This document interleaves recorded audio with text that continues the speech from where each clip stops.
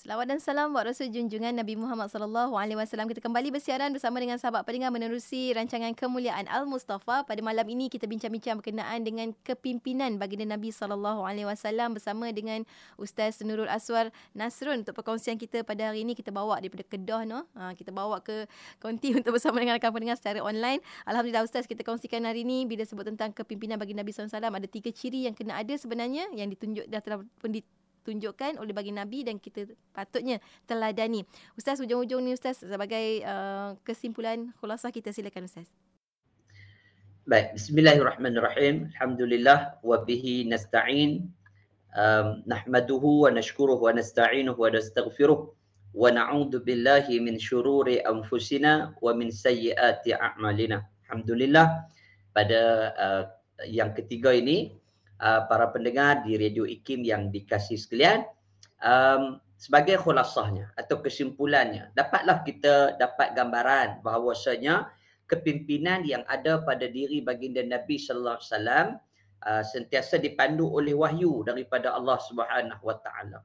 Cumanya apa yang kita boleh melihat kepimpinan baginda Nabi sallallahu alaihi wasallam ni ialah kita meletakkan seluruh kehidupan baginda Nabi itu menjadi sebabnya dalam kehidupan kita. Kebaikan yang kita boleh bawakan dalam kehidupan kita.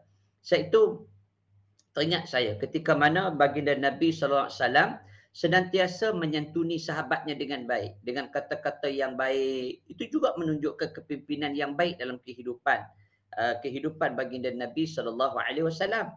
Percakapan baginda Nabi, cara senyumnya, bagaimana dia entertain orang, bagaimana untuk baginda Nabi sallallahu alaihi wasallam meletakkan diri baginda Nabi berhadapan dengan masyarakat, ummah dan seluruhnya. Bagaimana Nabi membina sebuah kekuatan dalaman dalam keluarganya. Bagaimana baginda Nabi sallallahu alaihi wasallam meletakkan kehidupannya yang baik itu supaya kita dapat memberikan contoh, dapat mengambil contoh iktibar yang baik dalam kehidupan kita juga.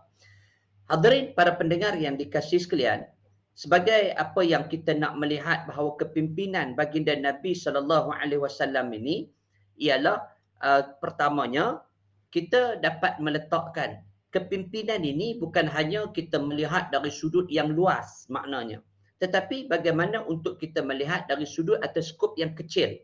Umpamanya dalam keluarga kita, dalam kehidupan kita sendiri. Allah sebut dalam Quran, ya ayyuhalladzina amanu dukhulu fi silmi kaffah. Wahai orang beriman, kata Allah, masuklah kamu ke dalam Islam kafah, secara menyeluruh. Kafatan, maknanya dalam hidup ni, cara kita bercakapnya, cara kita berjalannya, cara kita memandangnya, cara kita mendengarnya, seluruh kehidupan ini biarlah ianya berpaksikan kepada ajaran agama Islam yang dibawa oleh baginda Nabi sallallahu alaihi wasallam, yang ditunjukkan melalui kepimpinan ini. Rasulullah sallallahu alaihi wasallam ketika mana bercakap baginda Nabi ini seperti keluarnya mutiara-mutiara, kata yang baik. Jadi setiap apa yang dibawa oleh Nabi itu kita ambil contoh dan iktibar. Kehidupan kita, cara Nabi bekerja, bagaimana Nabi menyantuni, hikmahnya Nabi dalam urusan pekerjaan umpamanya, kan? Selain daripada itu, bagaimana juga kita melihat yang kedua, contoh dan kepimpinan yang ditunjukkan oleh baginda Nabi sallallahu alaihi wasallam dalam meletakkan seluruh yang kedua itu dengan bagaimana menjaga hubungan kepimpinan itu dengan manusia sendiri. Kepimpinan itu dia hanya bukan boleh berdiri sendiri, tetapi dia perlu untuk kita melibatkan pihak yang kedua dan ketiga. Jadi kepimpinan itu ditunjukkan bagaimana dengan menjaga hubungan baik kita dengan manusia, dari sudut percakapan kita dengan manusia, dari sudut hubungan langsung kita dengan manusia, dari sudut bermuamalahnya kita dengan manusia. Jadi semua itu dia memberi kesan yang baik dalam kehidupan. Yang ketiga dan yang terakhir, pada pendengar yang dikasihi sekalian, yang ketiga kita menjaga hubungan kita dengan Allah Subhanahu wa taala. Jadi kesemuanya ini, kepimpinan itu dia mendatangkan kesan yang besar, bukan hanya pada diri kita, tetapi dia menarik kebaikan itu atas asas kepimpinan yang juga melalui apa yang disebutkan oleh baginda Nabi sallallahu alaihi wasallam. Jadi hadirin para pendengar yang dikasihi sekalian, Maka lihatlah bagaimana kepimpinan yang ditunjukkan oleh baginda Nabi itu akhirnya berjaya dan meninggalkan kesan yang besar sehingga Nabi dinobatkan menjadi kepimpinan atau pemimpin yang cemerlang, yang berjaya, top 10. Itulah sebenarnya yang kita mengharapkan supaya apa sahaja yang ditunjukkan oleh baginda Nabi, hasil mahsulnya ialah kitalah sendiri. Kalau kita melihat kepada kepimpinan baginda Nabi yang berjaya, kita boleh cakap berdegar-degar di udara ini.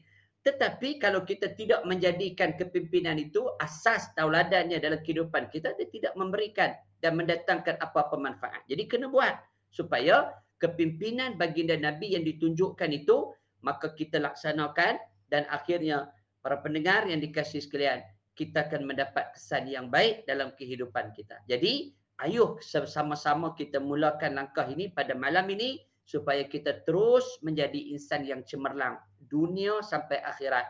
Hanya dengan perubahan-perubahan yang kecil. Tak perlulah kita nak meletakkan perubahan yang besar, drastik. Tapi bermula dengan perubahan yang kecil. Umpamanya, dengan solat di awal waktu kepimpinan kita ni. Yang kedua boleh jadi kita dengan berdoa, banyakkan berdoa. Kan? Yang ketiga boleh jadi kita banyakkan berzikir, berselawat umpamanya. Itu juga menunjukkan kepimpinan yang baik dalam kehidupan kita insya-Allah. Jadi para pendengar yang dikasihi sekalian, saya doakan mudah-mudahan kita semua akan diberikan dengan kebaikan, keberkatan dalam kehidupan kita insya-Allah. Hasil berkat daripada kepimpinan yang ditunjukkan oleh baginda Nabi SAW yang akhirnya akan memberikan dan menatijahkan kebaikan ini dalam kehidupan kita. Wallahu a'lam. InsyaAllah. Amin ya Rabbal Alamin. Terima kasih banyak Ustaz tu lah kan. Macam Ustaz kata tadi tu, masuk Islam tu kafatan. Keseluruhannya kafatan sebelum kita dikafan kan. Kan Masya Allah. Mudah-mudahan kita ni dipilih oleh Allah SWT sentiasa mencontohi bagi Nabi SAW. Apa pun terima kasih banyak Ustaz untuk kemuliaan Mustafa pada malam ini bawakan ciri kepimpinan bagi Nabi SAW. Sampai kita bertemu lagi minggu hadapan insyaAllah Ustaz. Assalamualaikum. Amin insyaAllah. Waalaikumsalam warahmatullahi wabarakatuh.